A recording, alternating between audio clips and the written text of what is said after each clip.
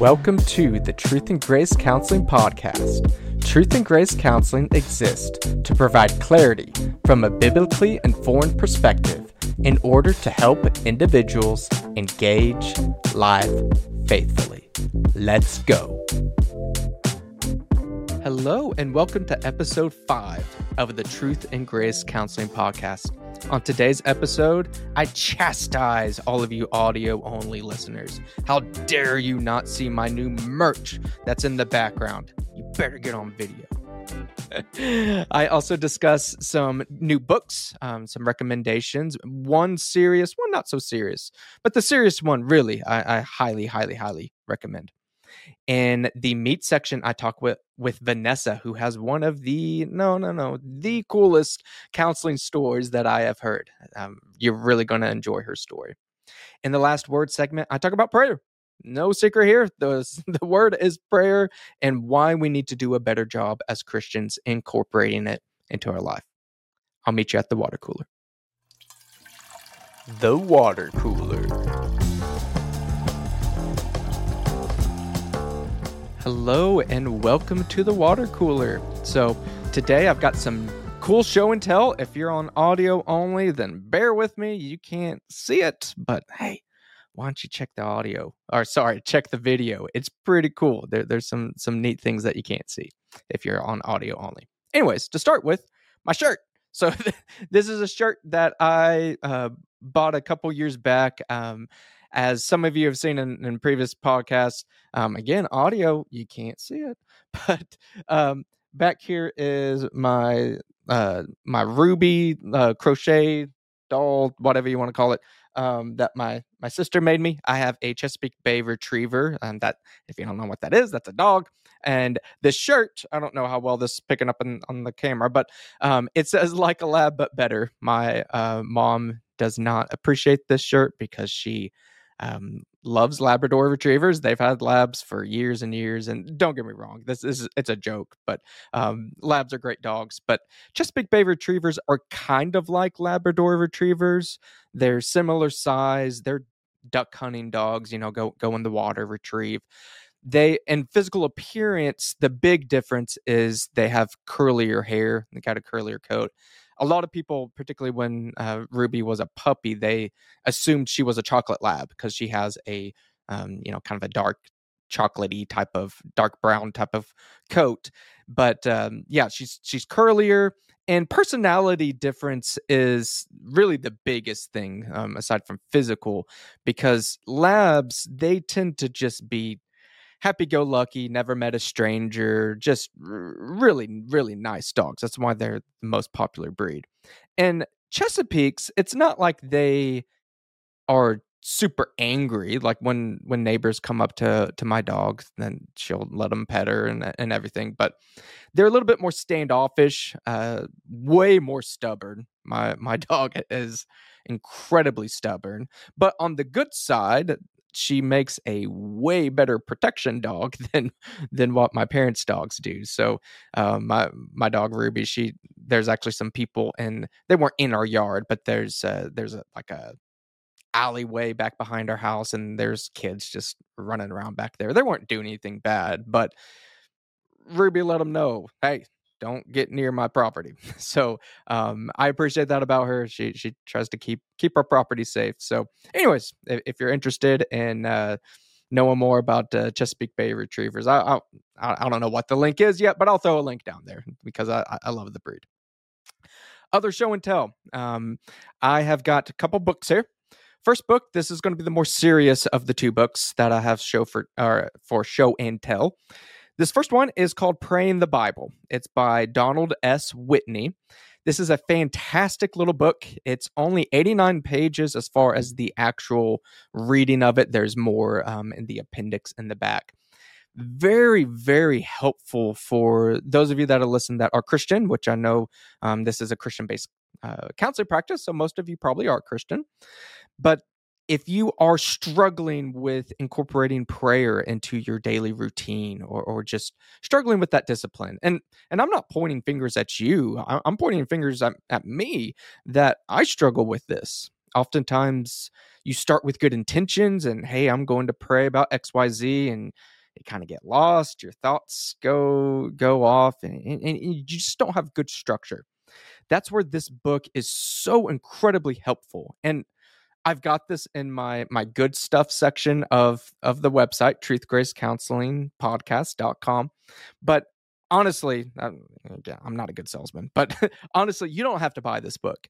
The biggest takeaway from this is, instead of just using your mind and where your mind kind of takes you as the source of your prayer, says to use the Psalms. So, in fact, feel free to pause this podcast and go give this a try. Read through Psalm 1. It's a pretty short psalm. And the instruction is basically read those verses. And if things come to your mind to pray about, then pray about it. If that verse or that chapter, if anything doesn't come to mind, then keep going. But what's so powerful about it is you're going to pray about similar things that you would have prayed about anyways, but it gives you biblical wisdom and biblical language to use as the basis of those prayers. And the book does a good job of trying to segregate using the Psalms and Scripture as a prayer source and as a study source, because when you're studying it, you don't want to inject yourself into the word, because you might be misinterpreting some things. But as a prayer source, you're just using biblical wisdom, biblical verbiage for your prayers. It really, I try not to be too hyperbolic, but it's life-changing in that sense of changing your prayer routine, because you will never again run out of things to say in your prayer life. It's incredible. So highly, highly, highly recommend not just this book, but praying through the Psalms, praying through Scripture, using that as your basis for your prayer life. I guarantee you it will change. If you're a Christian, it will change the spiritual discipline of prayer in your life. Absolutely. Second book. This one I got for my birthday. As mentioned in the last podcast, I had a birthday recently. This is not nearly as serious. This is more of a for fun type of book. I'm a big fan of the Babylon Bee. I use them as just a kind of an antidote to the craziness of the world. And this is kind of an aside here. Often those on the right, as I have said, I have been pretty open about being conservative leaning. So often we hear these news stories, what the president has said recently or whatever, and we're like, oh my gosh, the world is awful. We're all going to die. It's terrible. And don't get me wrong, there's a lot of truth in that. But what leads from that type of mindset is just inaction, feeling depressed, feeling down. And that's what I like about the Babylon Bee, is they're still pointing out, yeah, there's bad stuff. And their kind of sister side, or whatever they call it, not the Bee, points out a lot of these real stories going on. And they're serious. I'm not saying to just not pay attention to what's going on in the world. But what I like about the Babylon Bee in general is they kind of poke fun at stuff. So they're giving social commentary, but still having fun while doing it. So I just really appreciate that. Sometimes we need to not be so serious, like the Joker. Why so serious, right? Sometimes just having a little bit of fun, and that keeps you invigorated. It keeps you going by seeing kind of the silliness of life instead of just being down and depressed all the time. So that huge, long-winded introduction aside, this book, as you can see, again, audio, what are you doing? You can't see it, is The Babylon Bee Guide to Democracy. And in the kind of subtitle there, How to Flawlessly Rig Elections, Bribe Any Politician, and Crush Your Political Enemies for Good. This is, as you can tell from the title, very tongue-in-cheek, just kind of silly.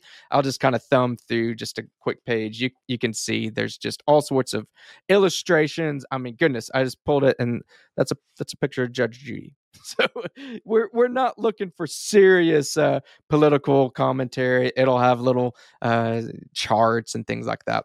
Anyways, just really witty. It's kind of a funny type of social commentary on our political system. But anyways, worth your time. I'll include a link down there as well. In fact, I don't even have this up yet, but I'll include this in the good stuff section of the website, just because I think we need more humor Christians, conservatives, again, there are serious things, and I want us to address serious things.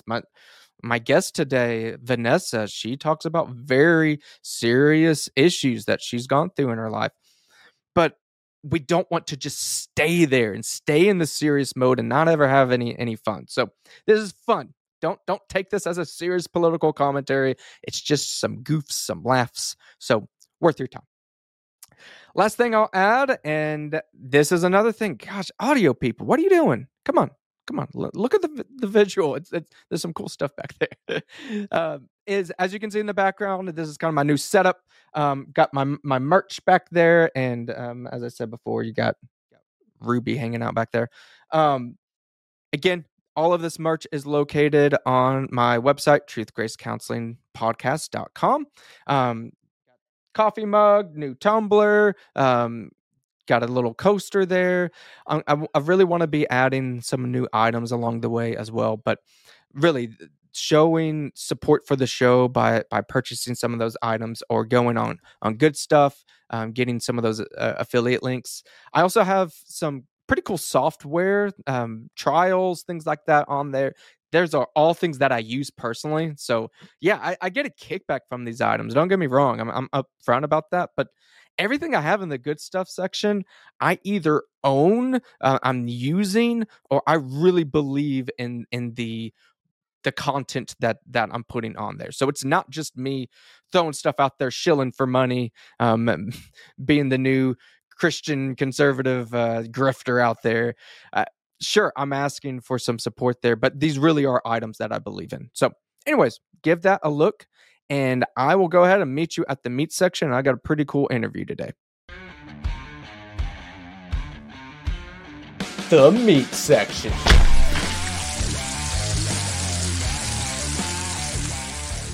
Today we have a special guest. We have Vanessa Londino. She grew up in New Jersey and attended the Tisch School of the Arts at New York University. She majored in music and theater. She later moved to Tennessee and attended Trevecca Nazarene University, where she received a master's in counseling. She has been in private practice for 6 years, practicing for 12 years total. Her specializations include identity issues, healing from spiritual abuse, and the integration of the holistic self. So, Vanessa, it's great to have you on today. Thank you. Good to be here. Great. So, I include this with everybody. We kind of have it's a serious podcast, but still a little lighthearted. And I named this the meat section just because it's the main part of the podcast. So, starting with that, I ask all my guests, what's your favorite kind of meat? I like a bone-in ribeye, medium. All right. Just straight medium, no medium rare, medium or well done, just right down the middle. Not well done. That's a hockey puck. No, I can't do it. I grew up eating medium rare meat, and somewhere around middle age, I just had to nudge it up to medium. I don't know why. Gotcha. I'm definitely a medium rare guy myself, but I can respect medium. I'm with you. Once you get to well done, I can be friends with you, I guess, but not on your meat selection. Yeah, I probably can't be friends with you in that case. Fair enough. So we are both licensed professional counselors, right? I was pretty sure. I was trying to remember because I have other counselor friends that are social workers or whatever. But tell me your journey. We all have a counseling journey. That what led us here. So tell me what led to you being a professional counselor.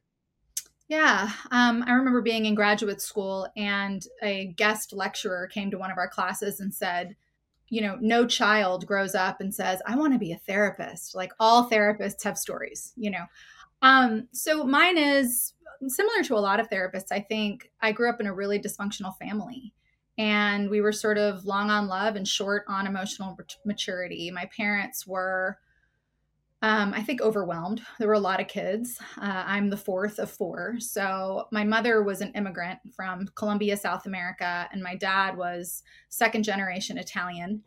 And, survival was the name of the game. They didn't really have an understanding of emotional health. They certainly didn't know that you're supposed to feel your feelings and express them emotionally. So in my family, Feelings were felt and then acted out.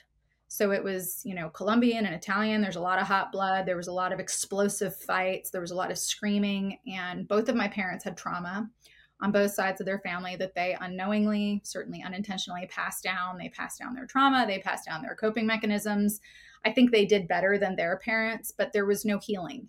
There was no understanding of mental health. So I grew up in survival mode. I had every kind of emotional PTSD. I had some physical PTSD from physical abuse. So, it's just that dysfunctional family system. I was the youngest child. So I played the mascot role with my mom. Well, with my whole family. I think I was in a lot of ways my mother's hero. I was like her trophy child, and I was my dad's scapegoat. So a lot of yelling, a lot of blaming, a lot of getting out his frustration, and I think just being overwhelmed with the family onto me. And they sort of created the system that wound up overwhelming them unknowingly again.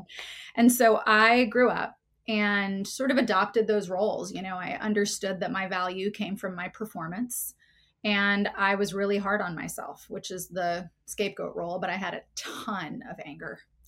So I go to NYU and I'm having a lot of success, and I'm booking commercials and television shows and movies, and I'm, working off Broadway on stage by the time I'm a senior. So I'm doing really well, but there's this double life that I'm living. On the outside, I'm this, sort of shining star of a performer. And on the inside, I'm deeply insecure. I lied just as easily as I could tell the truth back in those days. So I joined a campus ministry. I grew up Adventist, Seventh-day Adventist, if you're familiar with that tradition. Mm-hmm. So Mm-hmm. lots of rules, lots of structure. And I think that worked really well for my parents. I think they wanted rules and structure. But I didn't remember, and I still don't remember ever growing up learning that God loved me. I knew that God was watching me, and I knew that God had standards and expectations of holiness, just keeping it light, for a 7-year-old, that was kind of intense. But I didn't know that I was loved. That wasn't part of the theology that I was taught. I was taught that you owe God this obedience. So I go to NYU, and my first year, I basically went hog wild. I don't think I went to church maybe one time my freshman year, but I got, drunk every weekend. And, I'm living in Manhattan and I'm 17 years old. So use your imagination. And then the beginning of my sophomore year, I'm feeling really guilty. I'm like, oh God, I don't want to spend another year like that. So right around that time, I got invited to this Bible study in my dorm room. And so I go to that and I join this campus ministry. And long story short, it turns out to be like a Christian cult. So my spiritual formation is disastrous at this point. I don't have any experience of grace. I don't have any experience of calm, really. I mean, all of my spiritual, and this is sort of, goes hand in hand. So I leave that church. I remember I walked out into Union Square Park, which is right at 14th Street and kind of a block away from Fifth Avenue in New York. And I remember just walking outside of my dorm. I was about 20. Well, I might've been a little bit older because I was not living in the dorm at that time. I was in my early 20s, and I put my hand up to heaven and said, leave me alone. Do not come after me. I'm done. And I was done. And I stopped going to church, and I started reading all of the atheists of that time, like Richard Dawkins and Christopher Hitchens and Sam Harris. And I'm flooding my mind with there is no God. And of course there's no God. And it's starting to make sense, except that Dawkins really doesn't make sense. It's logically really flawed. That book is really logically flawed. But, I'm still searching for truth. I moved to Europe. I was in the cast of West Side Story, the European tour. I'm playing Maria. So I'm living this dream role, and I'm reading The Road Less Traveled by M. Scott Peck. And right around that time, I made a phone call to a therapist because I was in a pretty dark place. Again, there was an inner and an outer Vanessa. The outer Vanessa was the starry-eyed performer, and the inner Vanessa was tormented. So I left a message on this therapist's voicemail, and I said, hello, my name is Vanessa Landino, and I need someone to call me back. I'm afraid I'm going to hurt myself. And she called me back within hours. And she said, why don't you come in today? And that was the beginning of therapy for me. So I went and saw Mary Coonan in New York City. I want to send this to her if she's still around. And she was the first person in my life ever who showed me compassion. Wow. And she was the first human who didn't objectify me. There was a lot of narcissism in my family growing up. So there was just so much objectification. I was not a person. I was my mother's trophy. I was the reason she was succeeding as a mother, because I'm this bright star that's going places, you know. And so I go to see Mary, and I think I spent the first 6 months in therapy just weeping, like weeping and crying, probably 22, 23 years of tears at that time. And she was so patient and so kind and so comforting, and she was motherly. And, you know, I told her I'd left the faith, and she was like, okay, what did you leave? I mean, she just had all these great questions. They weren't shame-based. I was allowed to explore things. And then we started talking about my family of origin, and she started calling a spade a spade. And she was like, that's narcissism. That was abuse. And I remember telling her, because, you know, my mother was old school, and she would whip me with a leather belt when I was, you know, disappointing or bad or whatever. And I remember telling my therapist this, and this was such a seminal moment in therapy. And she said, Vanessa, that's physical abuse. And I remember you know, in denial, protecting the family system, which is the role of the hero child, right? I was like, no, she's just old world. It's Colombian discipline. And she was like, no, that's physical abuse. And so slowly I'm starting to learn that I have rights, and that I had rights, and then a lot of those rights were validated. So fast forward, I moved to Europe. We did therapy over email at that time because we didn't have Zoom and I couldn't call her. So she's giving me therapy over email. But I wanted to keep doing therapy. And so I'm searching every spiritual tradition you can imagine. I'm reading the Bhagavad Gita. I'm even reading the Quran. I'm reading Buddhism. I'm reading New Age mysticism. I'm reading everything, and I'm searching for truth. And I can't find all of it, but I'm getting pieces of it. So I come back to the States after having broken every commandment, literally every commandment. People are like, how did you murder? I'm like, I have had an abortion. Like, I have broken every commandment. I've done everything I swore I'd never do. And I come back to the States, and best thing you could do at this time, get married. So I got married, and that was a very, very troubled marriage, and it only lasted 5 years. But at the end of that marriage, the only thing I could describe was I began to hear a voice within me that was bigger than me. And I knew it was bigger than me. And I was so open. My heart was open. My mind was open. I just wasn't open to Christianity because I had taken that off the list of where truth lives. So I'm still in therapy. I'm still doing all this healing work. I'm, you know, now that I look back, I'm like, oh yeah, that guy was cognitive behavioral and she was psychodynamic. You know, I'm finally learning what now I know what they were doing with me. But at the time, all I knew is that I was being heard. Right. And my pain mattered. And it never mattered in my home, but it mattered now. And so I'm developing what therapists call ego strength. You know, I'm developing self-respect for the first time in my life. I'm developing self-confidence. And right around that time, I hear this voice in my head. I don't know if it was in my head. It was a sense I had within me that I was connected to something bigger. That's the best way I could put it. Mm-hmm. That my life was part of this, like the energy of the universe, and I'm connected to a bigger thing. But again, Christianity's way, I'm like, no, that's not what this is. And so I start, you know, kind of paying attention to this sense within me that I'm connected to the larger energy. Okay. And I'm noticing that I'm made of the same stuff as trees and plants and flowers and animals. And it's all energy. It's all atoms. We're all part of this energy field. And so I'm getting into that sort of spirituality and that kind of you know, New Age spirituality. And then at one point I was sort of like, God, is that you? And what I heard, felt, sensed, whatever was, it is me. It's always been me. I've always been here. Come home, Vanessa. I could cry. I mean, I was like, okay, you know, here I am. I am the woman who's lived the sinful life in that town. You know, whenever I read this, a woman who had lived a sinful life in that town, that would be me. So at that time, I didn't believe in prayer.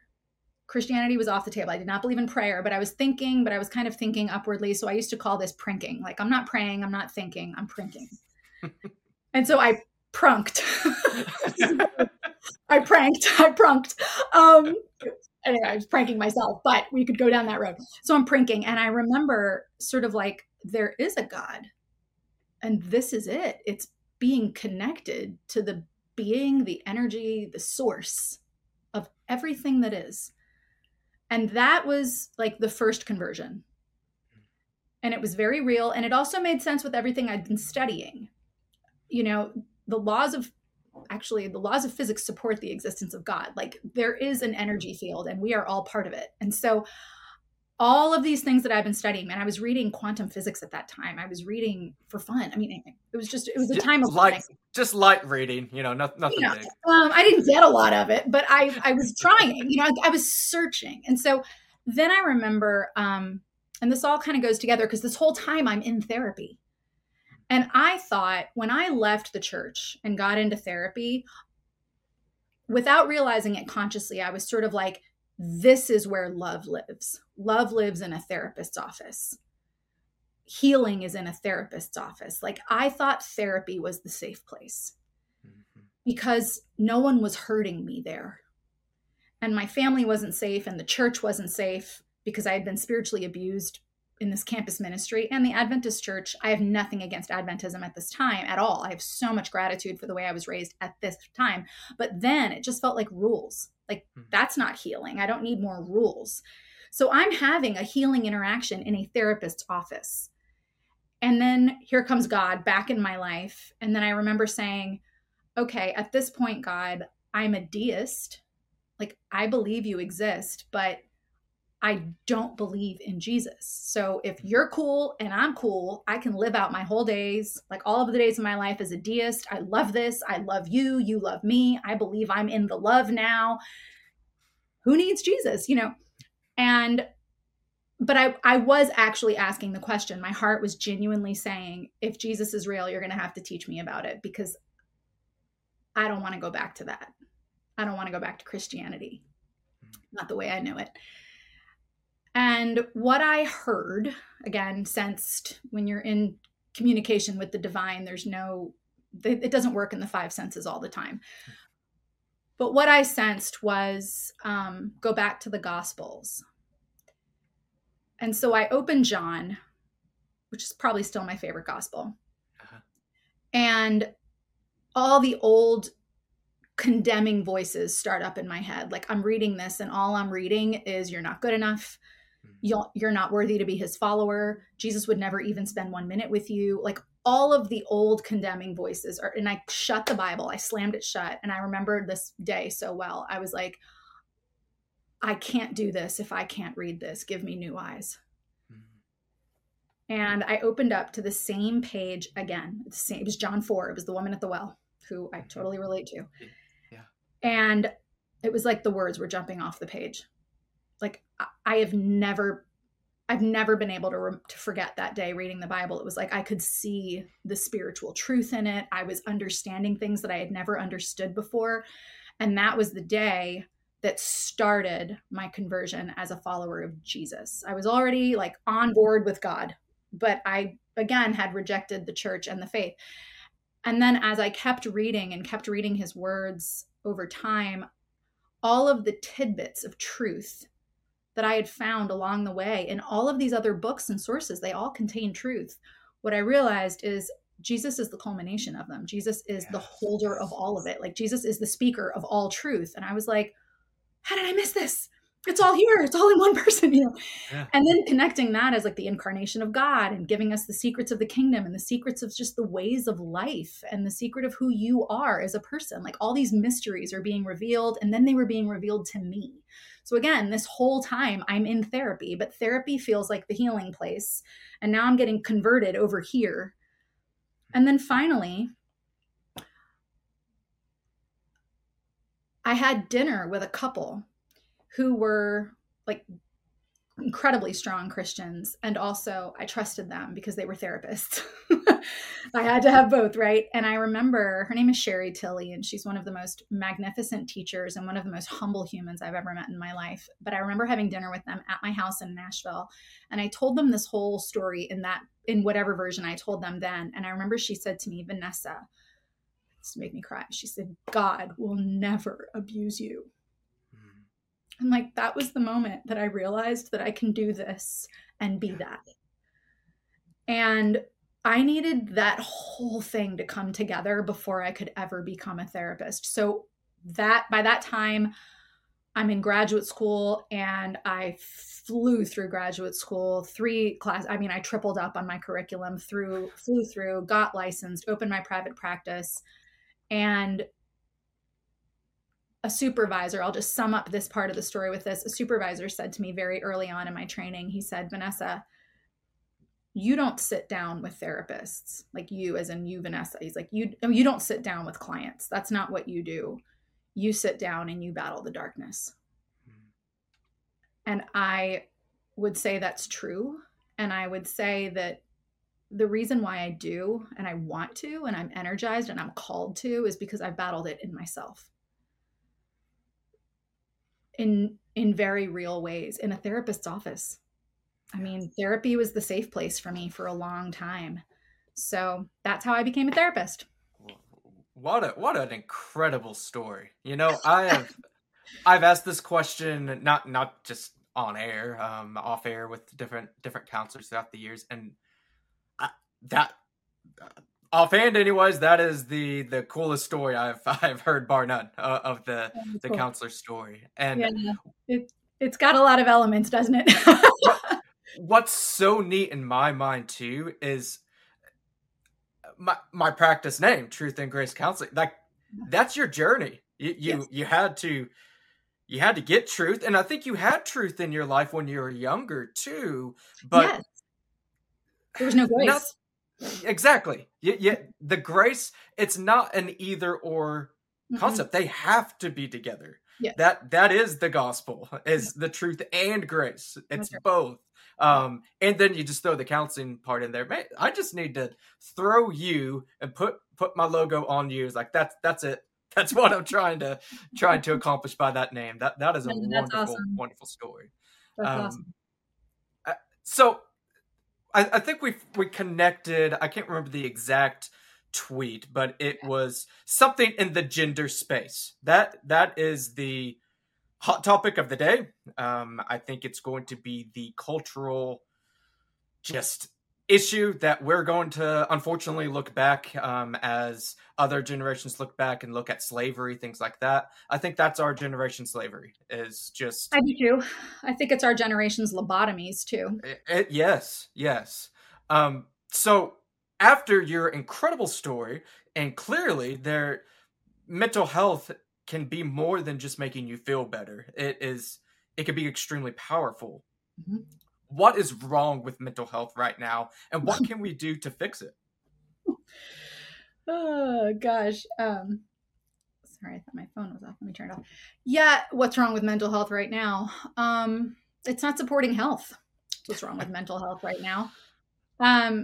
So I'll answer a couple of things. Yeah, we connected on a tweet about the movement that is happening right now, the transgender movement, whatever you want to call it. And again, this kind of, I don't want it to be too self-referential because I think these themes are universal, but it's self-referential in the sense that I lived this. Okay. I know that for so many people in the church, in the faith, and who have left the faith because I've done it, some gods need to be left. And if you believe in a God who loves you unconditionally, stick around. But if you believe in a God for whom you have to perform, if you believe and you were taught that God is punitive, condemning, scary, anything that inspires fear, that God needs to be left. And I needed to leave that God to find God. And the problem that I have with this ideology stems back from a conversation I had many years ago. And I was at a restaurant in Baltimore. And Baltimore is the home of Johns Hopkins. And Johns Hopkins is the seat of gender transition surgeries. That's sort of where they started and the institution that's really promoted them, even though the head of the psychiatric department at Johns Hopkins believes that gender dysphoria is a mental disorder. But Johns Hopkins as an organization supports surgery for gender transitioning. And I sat next to someone at a dinner party who is a trans man. And I truly adore this person. This is a soul who is warm and instructive and strong. And I have a lot of respect for the research that they do. She does, because this was a biological female who transitioned to a man. And I don't want to say any names because I'm not going to do that. But I'm sitting at a dinner party and I said, and I'm one of those people who can't small talk. I think it's a curse of a lot of therapists, but I can't small talk. And I'm also an Enneagram type 4, if you know anything about that. So we live on a much deeper level and it's boring for us anywhere else. So I turned to Will, which is, her adopted male name, and I don't know her female name. So I said to Will, can I ask you a question about transitioning? Yeah, totally. So open, so willing to talk about it. And I said, just what happened? When did you know that you wanted to go from being a biological female to a male? And what came out of Will's mouth was, oh my God, I just hated my breasts and I hated my body. Like every time I looked in the mirror, I just hated myself and I hated my mother. And there's all of this hatred spewing out of Will's mouth. So fast forward to the current transgender moment. I don't believe, first of all, that good decisions about the self are based in self-hatred. I don't think we come to good conclusions based on any kind of self-hatred. I don't think we make good decisions from self-hatred. And yet, this is what I see in the transgender population at large, is a self-hatred until they transition. And then they believe that if they transition, they will be loved. And this leads me to the spiritual component. I do not believe that the love of God is conditional. That has not been my experience, nor is it my theological belief about the nature of a God who is love. That love is not conditional. So if God loves us unconditionally and we are to love ourselves the way God taught us what love is, our love for ourselves should be unconditional.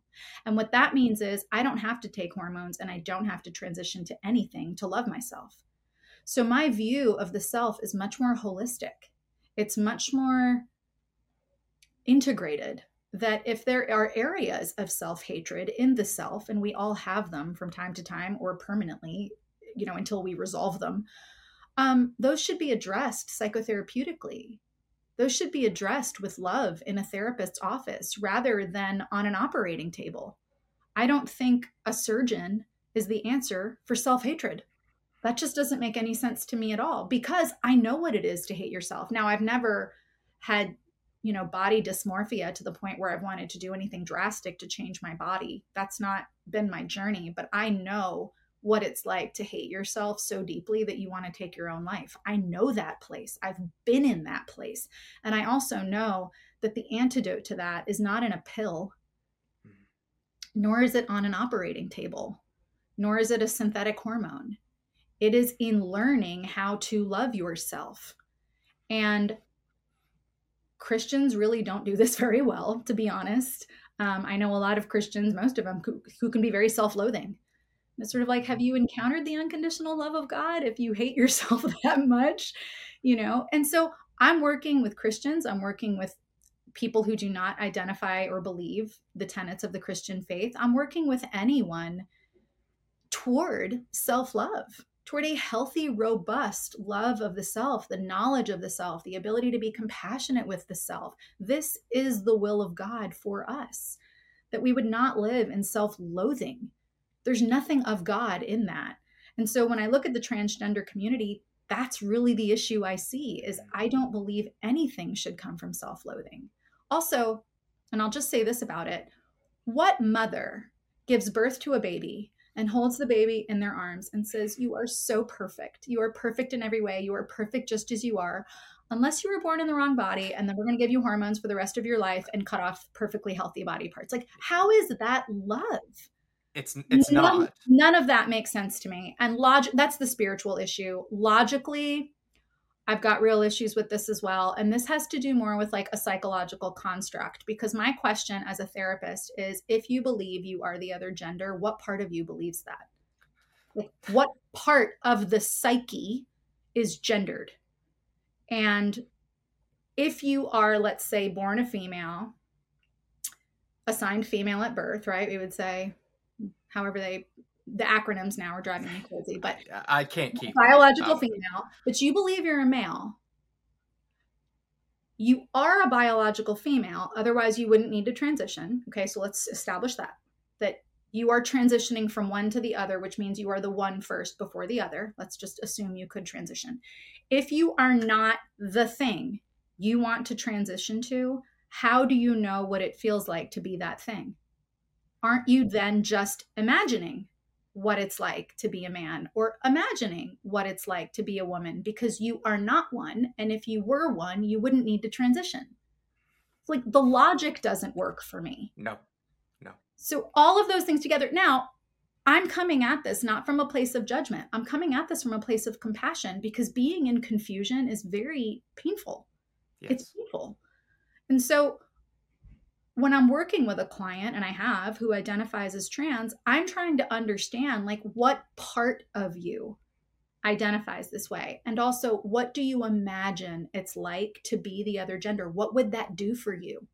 What do you imagine? What part of you would be expressed if you were a male and you're a biological female, or if you're a female and you're a biological male? And then we might work on holding both the masculine and feminine within the self without needing to codify our entire identity around masculine or feminine. Yeah. Because if you look at trans people, they are very typically the stereotypical embodiment of gender. Yes. They're sort of becoming a stereotype. And I'm like, can you hold, for example, if you're a biological female, the masculine traits within yourself and express them? I mean, I am a very feminine woman today, but I've been known to throw on a pair of biker boots and I can be extremely masculine in my personality. I can be decisive. I can be directive. I can be downright bossy. I'm very self-contained. I'm a leader. I mean, I've got all these masculine traits. I've also got a lot of feminine traits. So can we hold both? Which I believe is like God. God is the mother who wants to pull her chicks, right, to herself. Jesus says this. And then also the Father, who is the teacher and the guide and the protector. God contains what we call masculine and feminine traits, but that's because all of that exists in God alone. All of that in perfect harmony and balance, the nurturing and the strength, the compassion and the decisiveness, like all of that is part of the character of God. And so being created in God's image, of course I hold both. Of course you hold both. And we can hold both consciously without believing we have to be a male or a female to represent that.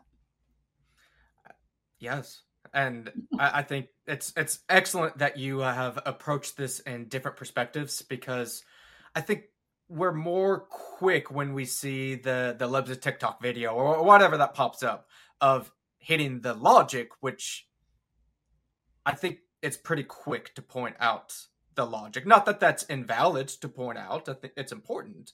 But I've got two little ones and another one on the way. I've got a 3-year-old girl. Congratulations. Thank you. And a 1.5-year-old boy, and then another boy that will be born August or September. And not that you have to have two of each gender or one of each gender to know the differences, but very clear which one's the girl, which one's the boy. It's not, it's really not complicated. But going from that in the therapeutic angle, kind of that psychological angle, that's really important, because I can sit there if I have a client and say, no, you're a boy. Like, I can do that. But if he truly believes he's a girl, then me just saying, hey, you're a boy, that's not going to do anything. No, it's not. And I don't think specifically for therapists, I don't think it's our job to tell people who they are. I think it's our job to get the obstacles out of the way. Mm-hmm. And for me, I mean, that's just how I practice. And so one of the ways that I think we can work with gender dysphoria is to validate the pain that our clients are in. And then also at the same time, like, we can hold the validation of pain in one hand, but we also have to hold rational thought in the other. Yes. And one of the things that I share with clients who present with gender dysphoria, and I've worked with them, is you're going to need your rational mind for a lot of decisions in your life. Like, you're going to need your rational mind to buy a car. You're going to need your rational mind to choose a career, to work. Like, you need a rational, critical thinking brain for a lot of decisions in life. And so often what we're in gender dysphoria is full on emotional reasoning, which is I feel, therefore it is. And Mhm. that's dangerous because Yes. your emotions are important. I just did a podcast on this myself. Your emotions are important, but they do not dictate truth. They dictate, or they reveal how you're responding to your environment, but they do not dictate truth. And so we have to be able to maintain, and this is outside of, I think, a religious sphere, a critically thinking mind. Like, that's really Yes. important. You have to be able to think critically to live life.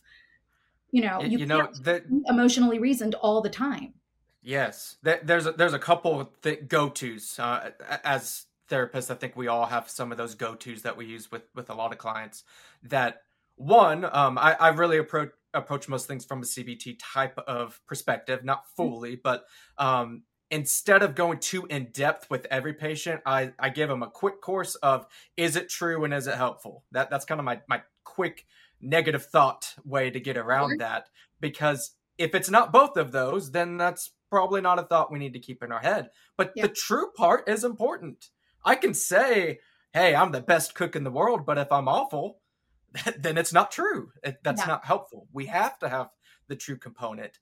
That other go-to I go with is, your emotions are a tool. They're important. You better not ignore them, but they are a tool. And sometimes that tool is not the right tool for the right job. And if I feel that, man, I just look ugly, I'm the worst, it's terrible, I can feel that, but in all actuality, I might be looking great that day. And I could have people point that out to me. And just because my initial feeling felt that way doesn't mean that it was true. My feelings can Yeah. be off. Yeah, and I like CBT. And then what I don't like about CBT is that it doesn't go deep enough for me. I'm much more psychodynamic in my understanding, and Sure. it's existential. And so what I will work with is, okay, let's get into the philosophy of identity. How do you know something is true? Like, what is your process of sussing out what is true about yourself and what is not? And let's make sure that that process is sound so that you can apply that across your life, because there's going to be a lot of influences in our lives and a lot of voices that we encounter along the road of life that are going to, for their own ambition or whatever agenda they have, tell us who we are. And our ability to have a process in mind and in our hearts that we can go to every time is extremely important. And if the process is, I feel it, therefore it is, that is only one stream of information. The streams of Right. information about our lives are our feelings, for sure, our thoughts, our gut, our spirituality, and other people's responses to us. Very often, other people get it wrong, but we They do. need an internal process within ourselves that's not just reliant on the emotional. That is but one stream of income, one stream of Yes. income, one stream Well, of hey, information I about this. I I also use kind of an economic type of model too, so that does Yeah, let's kind go of with work the there. metaphor, right? Great. This is wonderful, wonderful information, and I'm so glad. I was talking to another therapist here recently of just when somebody speaks out against the narrative, um, it it's just so invigorating, because we live often in a constant gaslighting that if you Mhm. don't go with the kind of current gender ideology and everything, you're the only one person that feels that way. Everyone else is in their own little world, and you're the only therapist that thinks that way. It's Mhm. not true. Mhm. And having the courage to speak out and to share these things, it's so invigorating. I think that's why we Mhm. connected, because Mhm. you just love seeing that, and knowing that there's still hope. There's not, mental health field hasn't totally been taken over. There's still independent voices out there. We just got to continue speaking up. And Yeah, I think so.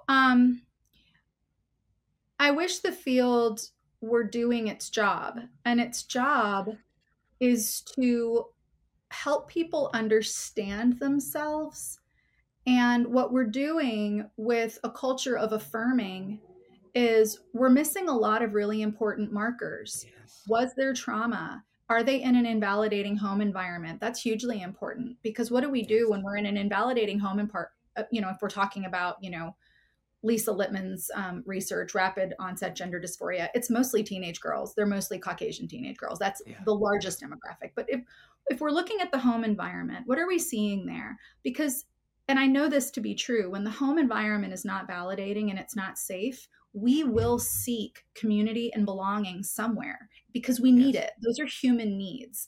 And, you're talking to someone who joined a cult and didn't know it. So I know what it's like to trade in freedom for belonging. Yeah.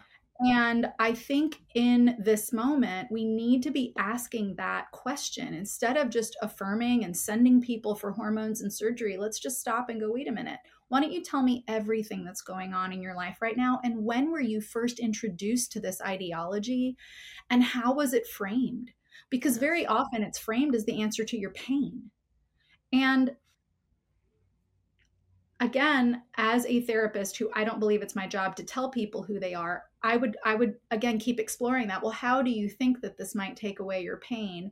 How is your gender connected to the fact that you were sexually abused? Or how Yeah. is your, I mean, and this could lead to some very important discoveries like, well, maybe if I'm a male, I won't be as susceptible. I mean, that's a very important discovery to get, but we don't get there because unfortunately our field is 2 inches deep right now. We're not doing the deep work. Like, we should be Yes. exploring this, we should be understanding this on deeper levels, and instead we're like, oh, you say you're that, great, you're that, go get hormones. Game over. It's over. Yeah. Like, that's not Yeah. therapy, that's not No. psychotherapy. Psychotherapy digs in, psychotherapy Yes. asks questions, psychotherapy Yep. makes us uncomfortable and makes us face ourselves and face what Yes. we believe and what we think. And that, as a therapist, is my job. And so Yes. I trust the process. I'm not going to sit and look at a client and say, well, you're a male or you're a female. That's not my job. But my job is, tell me more about what you believe a female Yep. is. Tell me more Yeah. about what you believe a male is. And I trust the process. Whatever Yep. process, is helping someone get to the core, the root of what they believe and why they believe it. That's a process I trust. Absolutely. I think that's wonderful, and we need to continue to be sharing that with other therapists. Because yeah, just saying, yep, nope, you're good. Oh, he abused you. Oh, nope, that's cool. We're good. Like, no, we Well, don't do that. and I think a lot of therapists are like, trans is the new gay. Yeah. And I don't believe it is.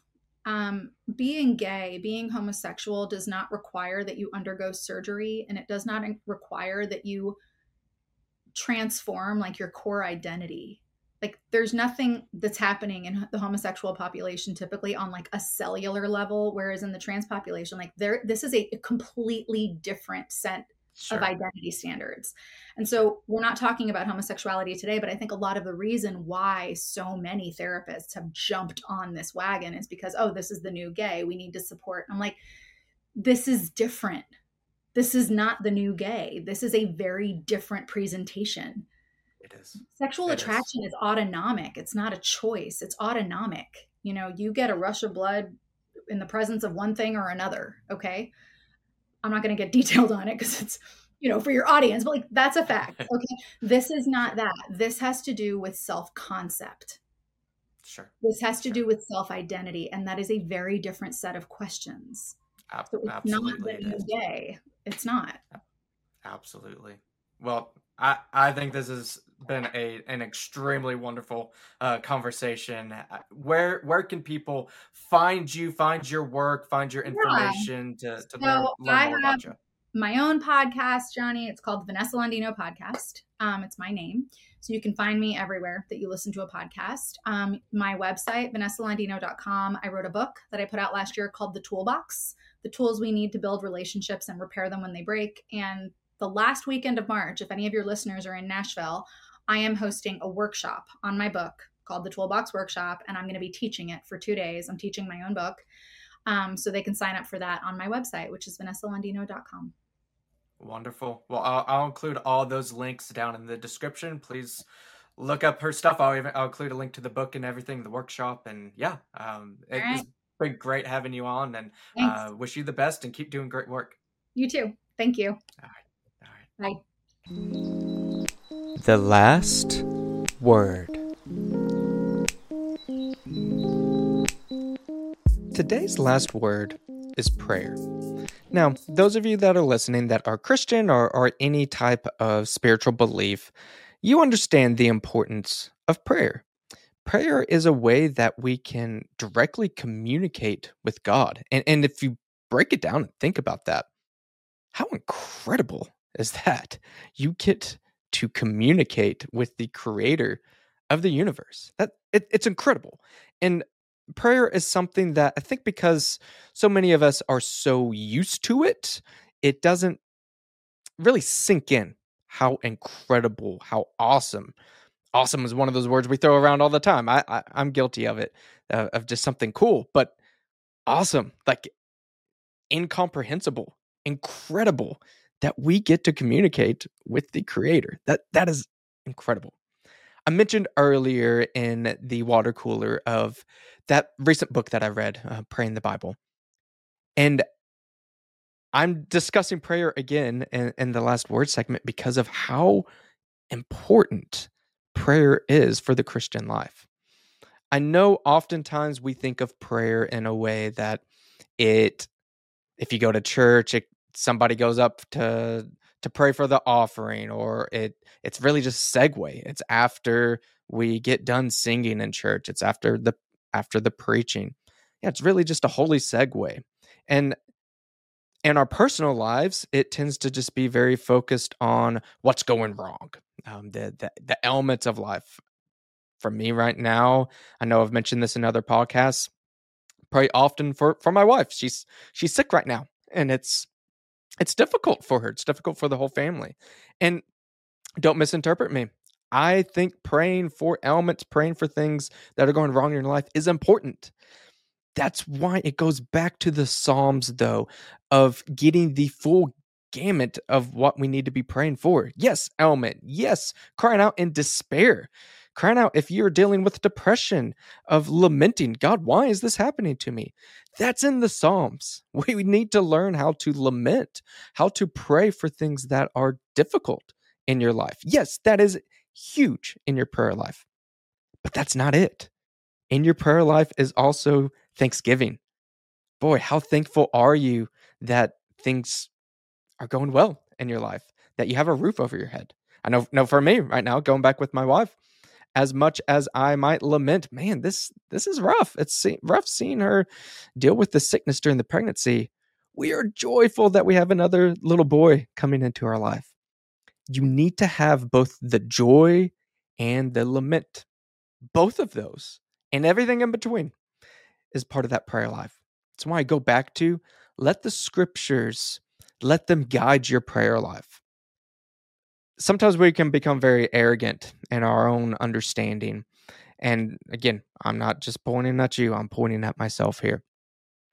If you think that you've got your prayer life or your spiritual life is better off than King David, then you might want to reevaluate yourself. So think for a moment if you're like, okay, I got to be super spiritual all the time with my prayer, and maybe I don't know how to lament. I'm all about being happy. If you think about that, that goes back to the last word I talked about in the last podcast of humility. That's a very arrogant thing to think, that my problems are so big that I don't need to talk to the creator of the universe, talking to my savior that has cleansed my sins away. I don't need to bring that to him. He can't handle that. You may not be uttering those words or thinking those exact words, but that's the logical conclusion there. The Psalms are filled with just gut-wrenching, horrible moments. God can handle it. Don't be so prideful that you don't feel that God can handle your concerns. He can. I promise you. Don't feel that you throwing stuff out there and not knowing the exact right word choices should stop you from prayer. No. But that's why, again, I emphasize using the Psalms. It has great biblical language. It teaches you how to lament in a biblical way. God is not mad at you for throwing concerns his way. He wants you to. That's why he gifted us his holy word. Use it. Use prayer or use scripture to guide, to inform your prayer life. I cannot emphasize enough of how much that this can change your life, not just your prayer life, obviously, but I'm a counselor. That can impact your mental well-being. So often we look at depression, and don't get me wrong, I'm not making a lightheartedness. Depression is an evil, and it has a very negative effect on many people. Don't misunderstand me on that. However, there are many people that depression is a sense of just spiritual, just for lack of a better word, spiritual constipation. You're not doing anything. You're stuck. And that stagnation of your spiritual life, of your prayer life, maybe you're not going to church, you're not in scripture. I'm not saying 100%. That's why depression happens, but it can be a big chunk. If life is just all about a physical matter, you're born and then you die and then that's it. Yeah, you're going to be depressed at some point, because what's the purpose? That's really where depression sinks in, is a feeling of hopelessness, of worthlessness. You have worth, but it's not because of your actions. It's because of your creation and who created you. And what better way to reemphasize that than to be active in the word, active in a local body, and active in your prayer life. I urge you, get started today, right now. Pause this video, turn it off, read Psalm 1, let that guide your prayer life, and let me know what difference that it's made. Thanks again for joining me on this latest episode of the Truth and Grace Counseling Podcast. If you want to help support the show, again, please visit truthgracecounselingpodcast.com. You are welcome to buy some merch or go onto the good stuff section, like, there went praying the Bible, but where you can find books like the Babylon Bee Guide to Democracy. And there's also a donate button there as well. So feel free to go to those sections of the website to help support financially. But again, if you don't want to support financially, like, share, comment, subscribe, all those little things, they really do help spread the show. Feel free to check out Vanessa's content in her book. I've got that listed down in the description below. And also, I haven't mentioned this in the last couple of podcasts, but I've got that show feedback form, just a little Google form down there. If you have any feedback or have any guests, things like that you would like to have on the show, please feel free to give that a look as well. All right, I wish you the best, and I'll see you next episode.